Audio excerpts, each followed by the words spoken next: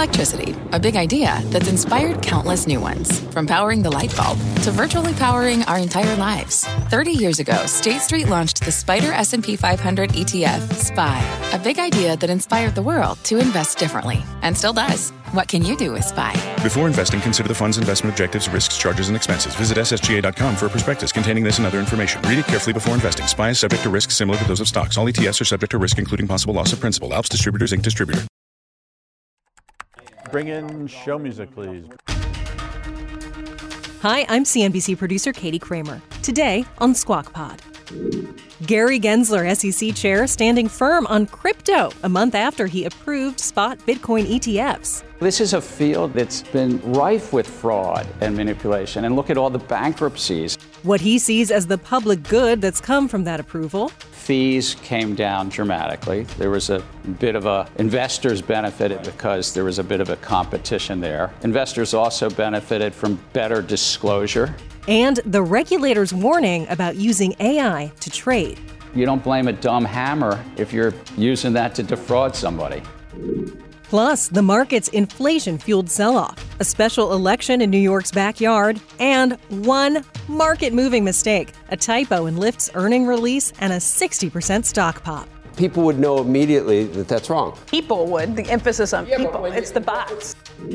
It's Wednesday, February 14th. Happy Valentine's Day. Squawk Pod begins right now.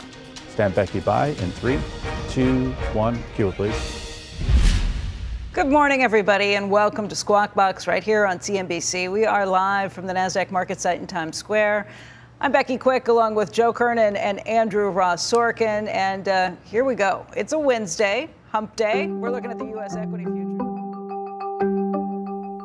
First up today on the podcast, well, we're not out of the woods yet when it comes to inflation. The Consumer Price Index increased 0.3% in January. CPI measures a basket of consumer goods and services like food, energy, even shelter costs. And the data came in hot, way hotter than expectations, thanks in large part to housing prices that just won't come down. Food prices, too, are still high, rising 0.4% on the month. The markets sold off on the data because investors have been waiting for the Fed to take its foot off the brake when it comes to the economy. If inflation stays high, higher than that 2% target rate, the central bank will wait longer to cut interest rates. So, a sell-off. A pretty massive sell-off on Wall Street yesterday following that hotter than expected January inflation data. The Dow and the S&P each were down by about 1.4%. The Dow actually had its worst day since March of last year. The NASDAQ was down by 1.8%. Russell 2000 small stocks got hit even harder. It was their worst day for the Russell 2000 since June of 2022. So you're going back a pretty long time over all of this. Treasury yields were not spared from any of this either. They were up pretty sharply as Treasury prices got hit. The 2-year this morning is yielding 4.6%, just above that. The 10-year's at 4.285%, and all of those numbers picked up drastically. Everything moved right when we got that hotter than expected CPI number. Here's Double Line's Jeffrey Gunlick on closing bell yesterday with his reaction to the market move. I think the market has had tremendously overpriced the amount of cuts this year. It was down to almost a certainty of 6. And it seemed that the Fed, since they weren't going to move in March, per the words of the chairman, that means they're getting started in May. And then there's this thing called the election that I don't know if they probably aren't primarily focused on that, but to have 6 rate cuts between May and the end of the year always seemed like a lot to me. A lot to him and a lot to other people, too. Even if you can start in May. But we totally knew that all last week and even the week before. We knew exactly what he just said. We did. We knew that we've been talking about it every day. I think yesterday raised the question. We've been talking about it every day that we're down to maybe 3, and much later. It was that inflation number. I don't even know if they can cut in May. If you get another hotter than expected number in February, and Leisman was saying yesterday that with seasonal adjustments, you might see higher numbers both in January and February. If you get that, it's a lot harder to say, okay, we're ready to start cutting. Otherwise, why would we have asked at least 10 times why is the market not selling off? Because now rate cuts are much later and much fewer. And every single person said because earnings have been so strong. And we actually said, so you don't need a rate cut for the multiple to expand. If the earnings part of the PE goes up, you don't need it. So the market's not overvalued. But I still think we had this notion maybe we were Goldilocks. We got this great economy, you know, with jobs and GDP, and inflation seemed like it was headed in the right direction until that rug was pulled out. Although but 2%, I don't want to overstate 2% either. We're from new highs. You're still talking about the Dow and the S&P at but less the than 10-year, the 10-year really. I mean that highest yields in 2 months. And we haven't seen it move like 20 basis points. Right. It looks like something. It feels like something. And the question is, does it continue? But you're right, earnings probably broke through a resistance level where you could 5% could be back. Remember, we were at 5, and then all of a sudden we just plunged from 5% on the 10-year. There's looking at 2 months. If we look at a little longer term, it gives you a little more context. It came down as quickly. I guess it could go up just as quickly. We don't want to overstate anything. Gensler did make an interesting point about, the November is coming. Winter's coming. Well, that part we always knew. Shares of Lyft soaring by more than 60%. This happened after hours in trading, but it was really for like a hot minute. It then pulled back after the CFO clarified that the earnings release that the company had put out contained an error at issue. The release said that one of Lyft's profit margins was expected to grow by 500 basis points in 2024. The margin was only expected to expand by 50 basis points. In fact, that's what it was supposed to be. That inflated margin likely triggered a buying frenzy by algorithmic traders. This all happening before most people could even digest the numbers. Earnings of 18 cents per share beat estimates by a dime. Revenue was in line, and the forecast for current quarter bookings came in higher than expected. Lyft saying that it expects to generate positive free cash flow for the full year for the first time. You would think most metrics in an earnings report, if you overstate it by a factor of 10, I mean, that's an exponential mistake. You'd say people would know immediately that that's wrong. People would. The emphasis on people. Yeah, but also, if you're at 1.6 for gross margins and you're going up to 2.1, that's good. That's better. It's the right direction. But it's not out of the question that if you did something right, some other company could go from 1.6 to 6.6. Right? But this is where I was feeling good about. 6.6 is not like it's not like a 40% margin. It's a 6% margin. But I think the key is that it was algorithmic. I think it was algorithmic trading that was doing it. And you couldn't do it with about Lyft. Us versus AI. It's too hard a business. It's an if-then program, and everybody was hallucinating. I mean, this is the AI problem. Right. That's what I. Right. That's all it is. That's all it is. So you would. It's an if-then program. It sees that it's better than expected by 10 times. You not being a machine yet. We're still here. But I wouldn't have pressed any buttons because it would have taken me a lot of time to try to figure it out. I don't know if I would have said, wow, Uber, this is a really thin margin business and it's tough and they got, you don't know how you're paying. There's a lot of problems with trying to expand margins in the ride sharing business.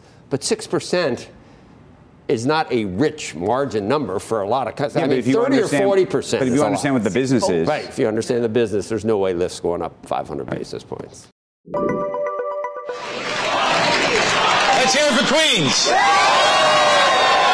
Let's hear it for Long Island. NBC News projecting that Democrat Tom Suozzi has won the New York special election to replace expelled former Congressman George Santos. The election result flips a red seat to blue, further narrows the Republican slim majority in the House of Representatives. It means that in a full House vote, Republicans can now allow only 2 defectors to break ranks and still pass legislation along party lines. A lot of people can't really tell what this means because of the storm. Go ahead. Hit me with yours first. All right. Go ahead. You came up I with think first. that the storm stopped by noon, so a lot of Democrats don't really get out of bed till afternoon, typically. So they were all ready to go vote. And what did you say back to me? I said, well, if we're going to play generalizations, then Republicans tend to be older and don't want to go out in the snow. And don't want to go out in the snow because they might slip and fall. So both of those things may have... Look, I think it was what you're really probably dealing with is a known quantity. Swazi is a known quantity to that district. They just got burned by George Santos in a really bad way and embarrassed. So the idea that they were going to go with another unknown candidate who was put up, not great. Swazi, by the way, Biden did not come in and endorse him or come in and campaign for him. And Swazi actually took some steps to distance himself from Biden. He called him old. He also was very strong on immigration, which is a big problem in New York City right now. Right. But, well, the question is whether this really, 2022 was a Democrat, big surprise. Yeah. It wasn't even a red. Wasn't even a red trickle, but to everybody. It was. They're supposed to be a red wave, and it wasn't even a red trickle. In purple districts, you are going to have moderates trying to distance themselves from either of the candidates at the top of the ticket to say, you know me, I'm a known quantity. Here's what I will do for you. She was 9 points ahead on the immigration issue, but she was still beneath him just in the polling, and then there was the snowstorm, which nobody knows how that. Well, the other issue is Democrats. People do say that Democrats did. Yeah. No, but it's early voting before in the days leading up to it. But Democrats shovel their own driveways. Just saying. Okay. Yeah, that's another.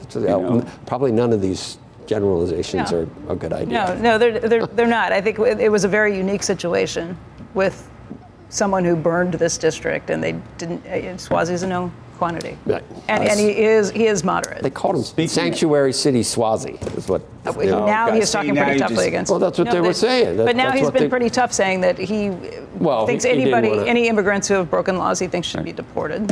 Speaking of close votes, House Republicans voting to impeach Homeland Security Secretary Mayorkas yesterday, just the second time in U.S. history that a cabinet member has been impeached. The vote passing 214 to 213. 3 Republicans voted with the Democrats. 2 Republicans, 2 Democrats were absent. House Republicans allege that Mayorkas intentionally violated federal immigration laws and blocked congressional oversight of the Homeland Security Department. The Democrat-controlled Senate will now take up the issue and decide whether to send the trial to a special committee to hear evidence or dismiss the impeachment articles. No, they're not going to decide that. We know they're not going to do that. I don't think they're going to. Nothing's going to happen from that. Yeah, it was the same 3 guys, same 3 people last time. Mike Gallagher, who's now not running again. Right, not running. And Ken Buck and one other guy. They had 2 Democrats who didn't show up for the vote, and I think 2 Republicans who Scalise came back and put him over. And it was weird because one of the Republicans, the last time it happened, changed his vote to a no so that it could be, because a tie, you couldn't bring it up again. And they said they'd bring it up again, and they did, and they passed it. It's the first time it's happened in, over 100 years. Nothing's going to happen from it, but. No, I know, but just we're constantly now using impeachment in this sort of way that just is. I think this is the first time it's been used by Republicans, isn't it? The Democrats used it a couple of times recently. Cheese will be next. Coming up on Squawk Pod, Wall Street's top regulator, the chair of the Securities and Exchange Commission, Gary Gensler, on set on the markets, the crypto boom, the world's richest man, and so much more. We really don't want our advisors hallucinating on mushrooms, and you don't really want your advisors to hallucinate with AI. There's still a responsibility to ensure that you have accurate information that you're putting out. We'll be right back. From their innovative practice facility to unmatched views from the fairway, the PGA of America is helping lower scores and elevate fan experiences with 5G solutions from T-Mobile for Business. Together, we're using AI-powered analytics to expand coaching tools and bringing fans closer to the pros with 5G connected cameras. This is game-changing innovation. This is the PGA of America with T-Mobile for Business. Take your business further at T-Mobile.com/now. What's on the horizon for financial markets? At PGIM, it's a question that over 1,400 investment professionals relentlessly research in pursuit of your long-term goals. Specialized across asset classes, but united in collaboration, our teams provide global and local expertise. Our investments shape tomorrow, today. Pursue your tomorrow with PGIM, a leading global asset manager.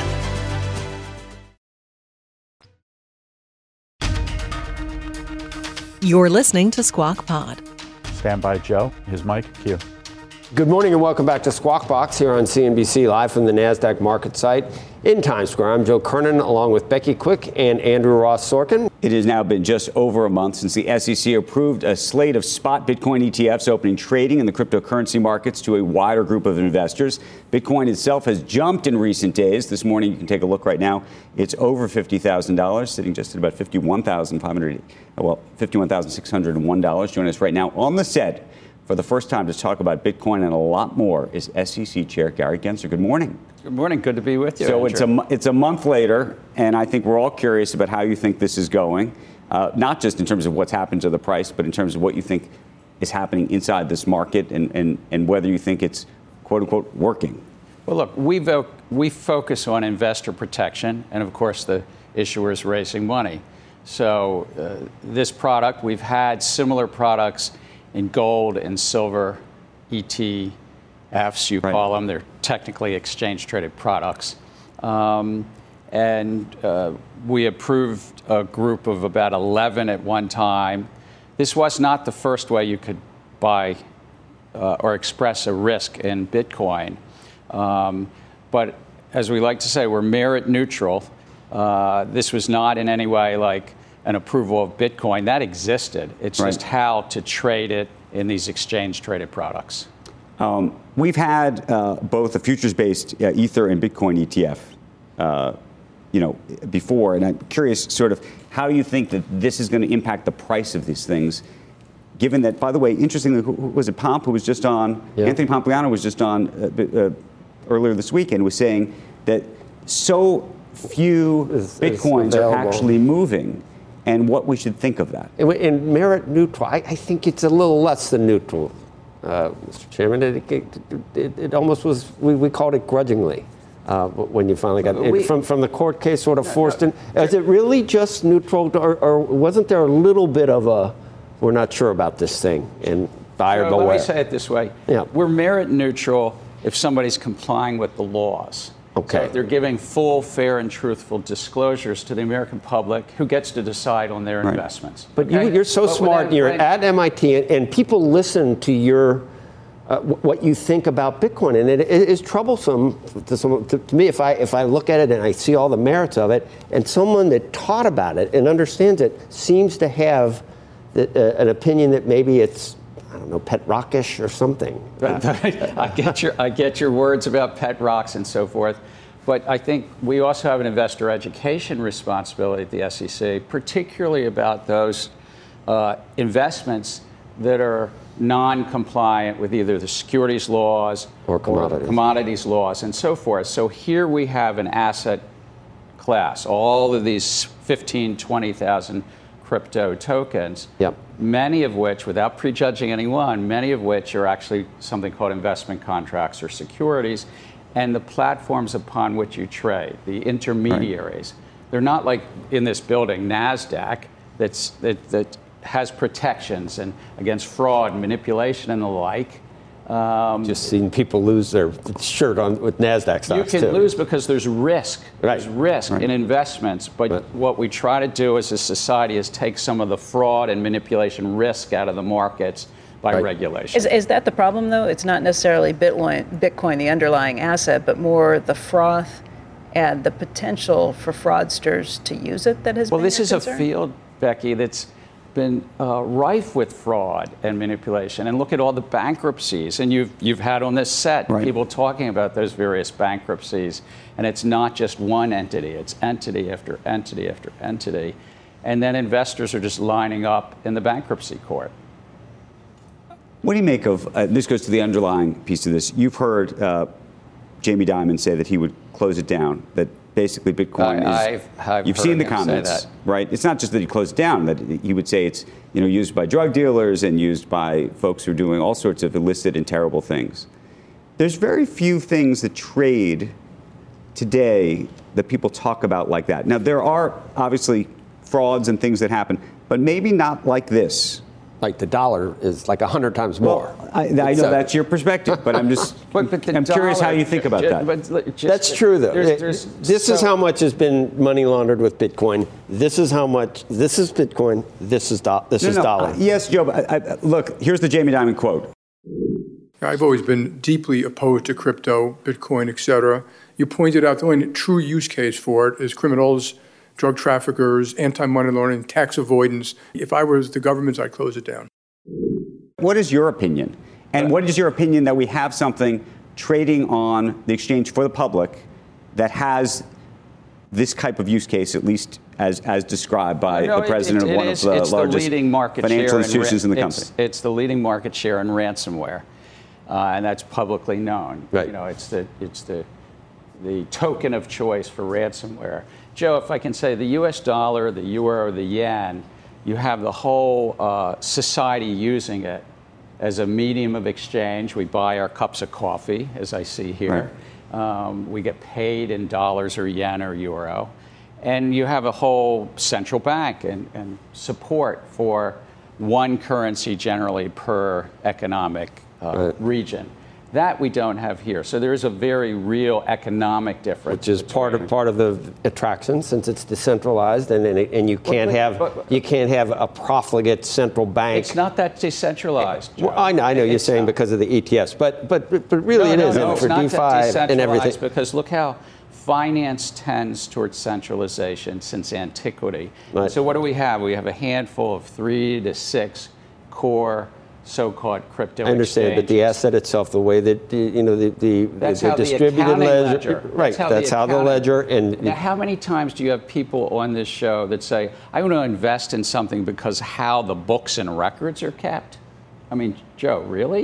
It's just an accounting ledger, a clever. It's a ledger that everyone has, and can't be double counted. It's almost immutable. That's why people think it has inherent value. So you trust it more than an Oracle database, or you trust it more? I trust it more than a lot of the Bitcoin bulls say they trust it a lot more than the central bank that enables the fiscal authorities to spend money to the tune of $33 trillion.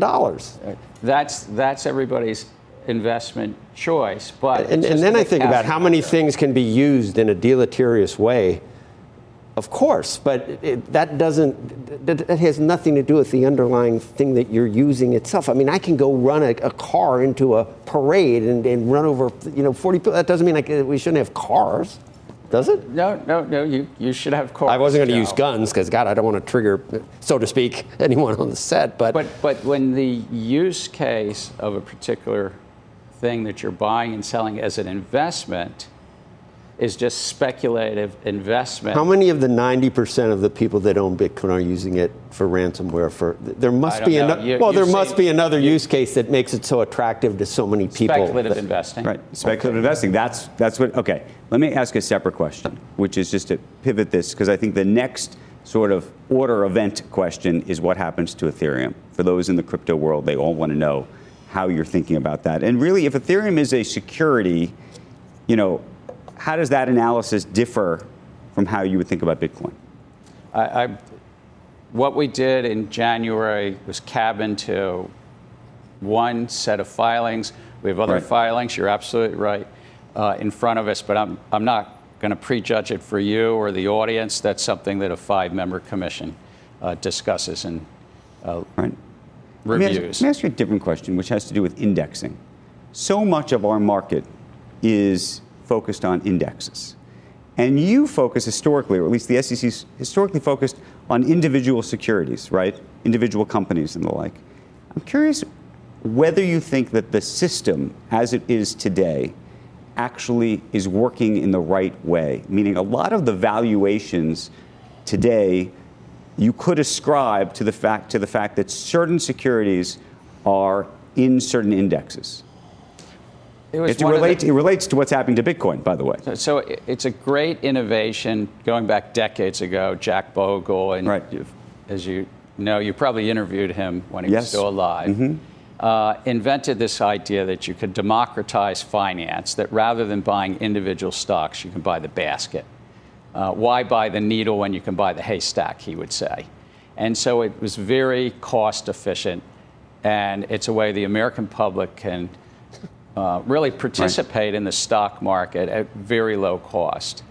It's also led to some concentration, some centralization in finance, because when you look at the large index providers, if you're in the index or not in the index, it can be very consequential. And these days it's a handful, but the other piece of it is these days it's a handful of stocks which often represent a majority of the entire index. The reason you're looking, Gary, the reason you're looking for individual value. The reason you're looking for the needle in the haystack is to find the needle.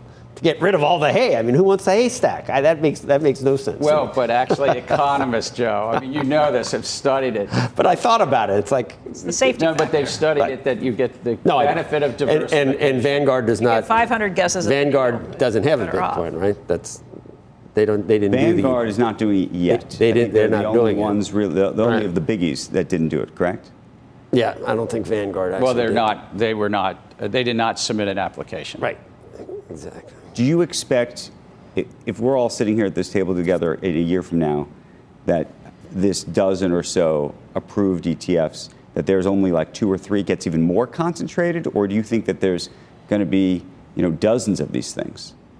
That's really up to the market to decide. But what you saw when this happened is fees came down dramatically. There was a bit of a investors benefited because there was a bit of a competition there. Investors also benefited from better disclosure because they have to do things called registering with the Securities and Exchange Commission on those products. And investors got the benefit of any surveillance by the various stock exchanges. But again, these are highly speculative, risky assets in which to invest. Let me pivot again to a big headline that happened actually last night. We just talked to the CEO of the company, CEO of Lyft, just moments ago. That stock popped in this remarkable way, in part because in the press release, they had an extra zero on their margin for the quarter. What does the SEC think about something like that? Is that something where you'd fine a company for that kind of mistake? Is that something where you say that's just part of the business? Obviously, investors who bought on that, it might have been algorithmic trading. I want to actually talk to you about the impact of that as well. Okay, I think it's a responsibility of companies to ensure that they put out information to the public that's accurate. And I can't speak to that one matter. I don't even, you're telling me something I learned about a half an hour ago. But in general, companies are supposed to put out accurate information to the public. But when they don't, if it's an accident, let's say it's an accident. Correction immediately. Let's say a correction happens immediately. We can take Lyft out of this. I'll say that the Sorkin, Quick, Kernan and Co. We accidentally put out a press release. Kernan especially. We put out a press release accidentally with some misinformation. We corrected it within 10 minutes. It was clearly not intentional on our behalf or on our part. Is somebody from the SEC calling us today and saying, "Hey guys, we got a problem. We're going to have to send you a fine"? Like, how does the SEC think about these things? Let me see if I can just generalize and pivot to artificial intelligence. I gave a talk yesterday up at Yale about this. And so it's sort of like, what is the liability or responsibility of somebody using an AI model? And the AI model might hallucinate. Right. And look, we really don't want our advisors hallucinating on mushrooms, and you don't really want your advisors to hallucinate with AI. There's still a responsibility to ensure that you have accurate information that you're putting out. And with the use of AI, that you have certain guardrails in place, especially if you knowingly know that it might hallucinate. What if it was just a human that it error, might though? front run in a market. I mean, that's an interesting idea. This morning I was looking at it, and it was algorithmic trading that bought into this. Most humans didn't react fastly enough, or wouldn't have reacted quickly enough.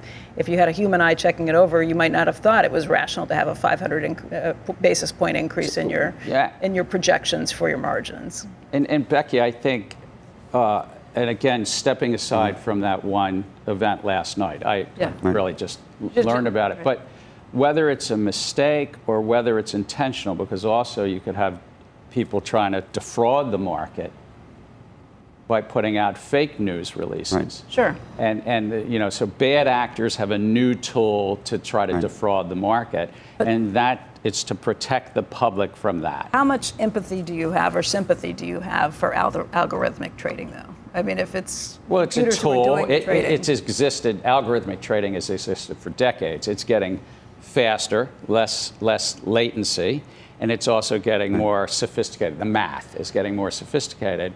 And so if you're deploying a model, you want to make sure that the model has certain guardrails, really to protect your bottom line and to protect the market.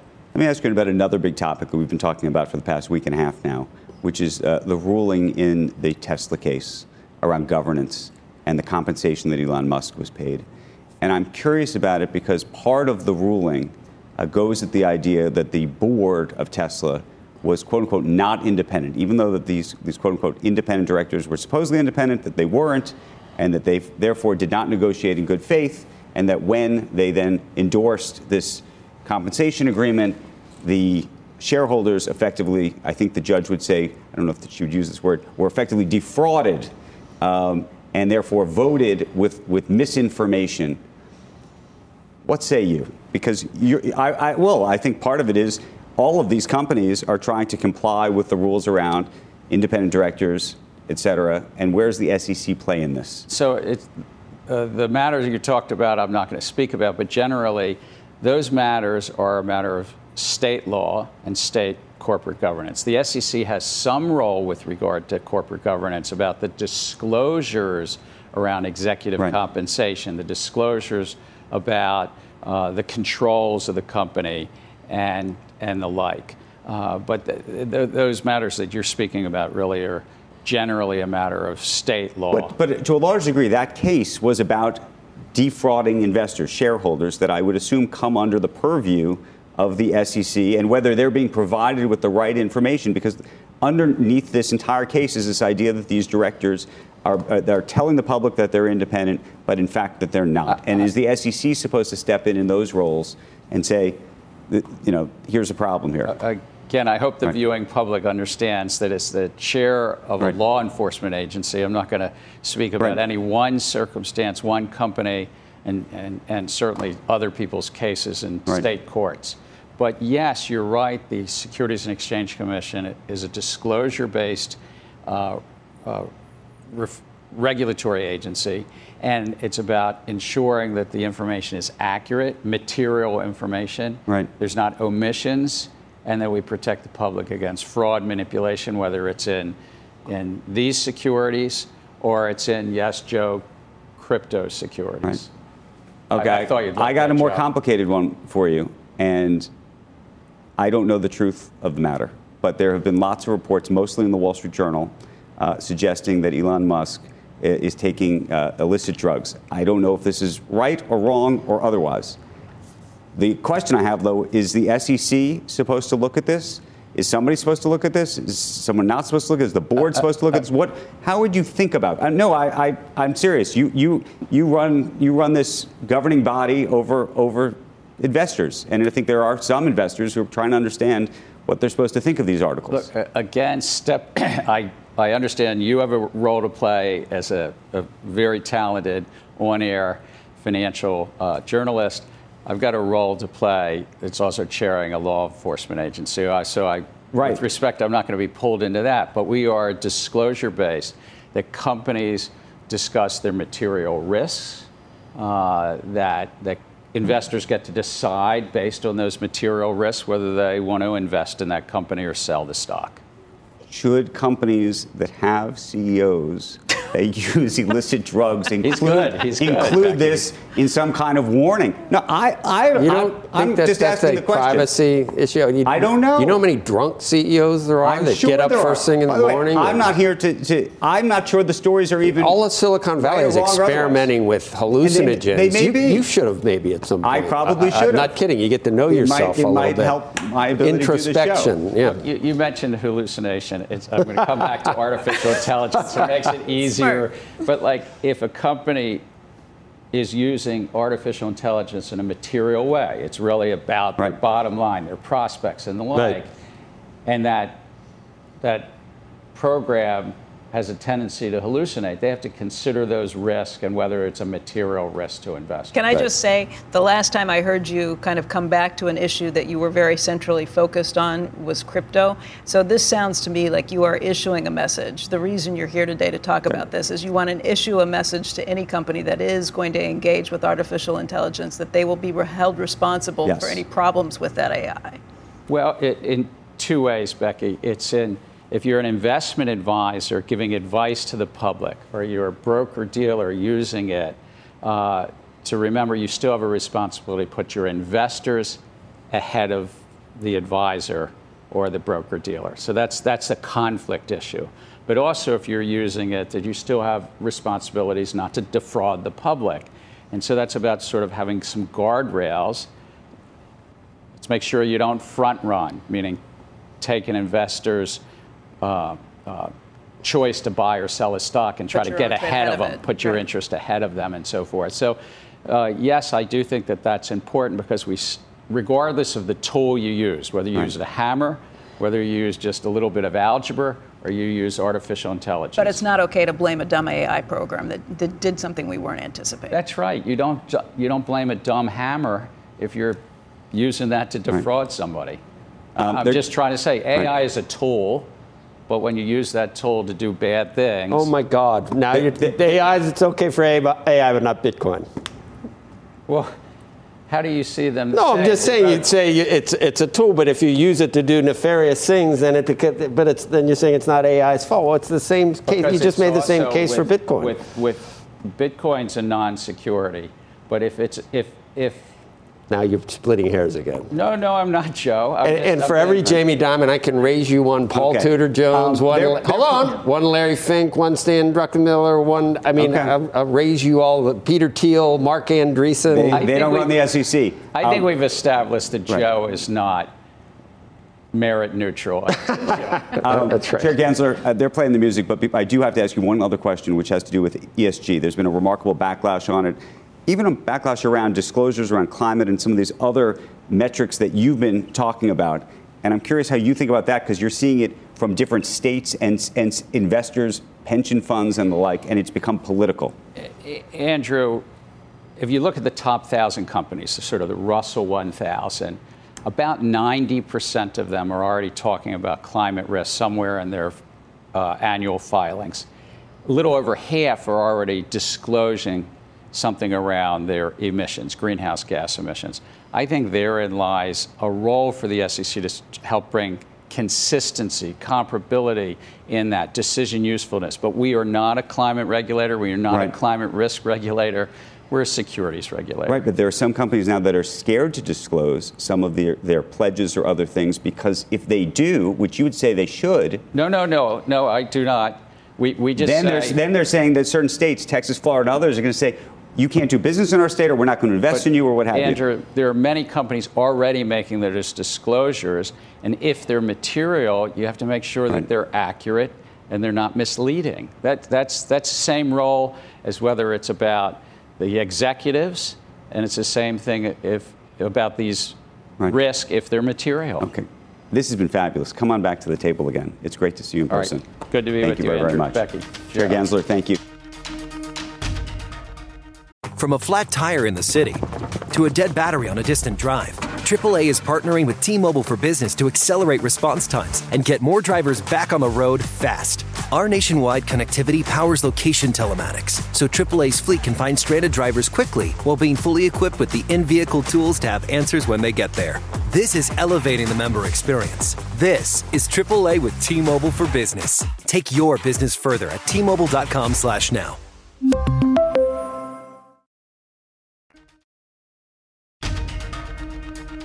And that is Squawk Pod for today. Thanks for listening. Squawk Box is hosted by Joe Kernan, Becky Quick, and Andrew Ross Sorkin. Tune in weekday mornings on CNBC at 6 Eastern to get the smartest takes and analysis from our TV show right into your ears. Follow Squawk Pod wherever you get your podcasts. And tell us what you think. If you listen on Apple Podcasts, take a minute, look at your phone, and hit tap to rate. You can rate Squawk Pod. Go on, give us 5 stars, or even write a brief review with your thoughts. It takes a few minutes, and it helps other listeners discover this podcast.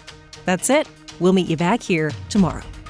We are clear. Thanks, guys.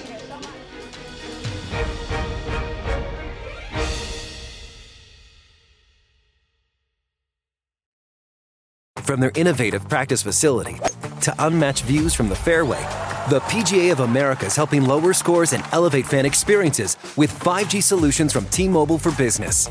Together, we're using AI-powered analytics to expand coaching tools and bringing fans closer to the pros with 5G connected cameras. This is game-changing innovation. This is the PGA of America with T-Mobile for Business. Take your business further at T-Mobile.com/now.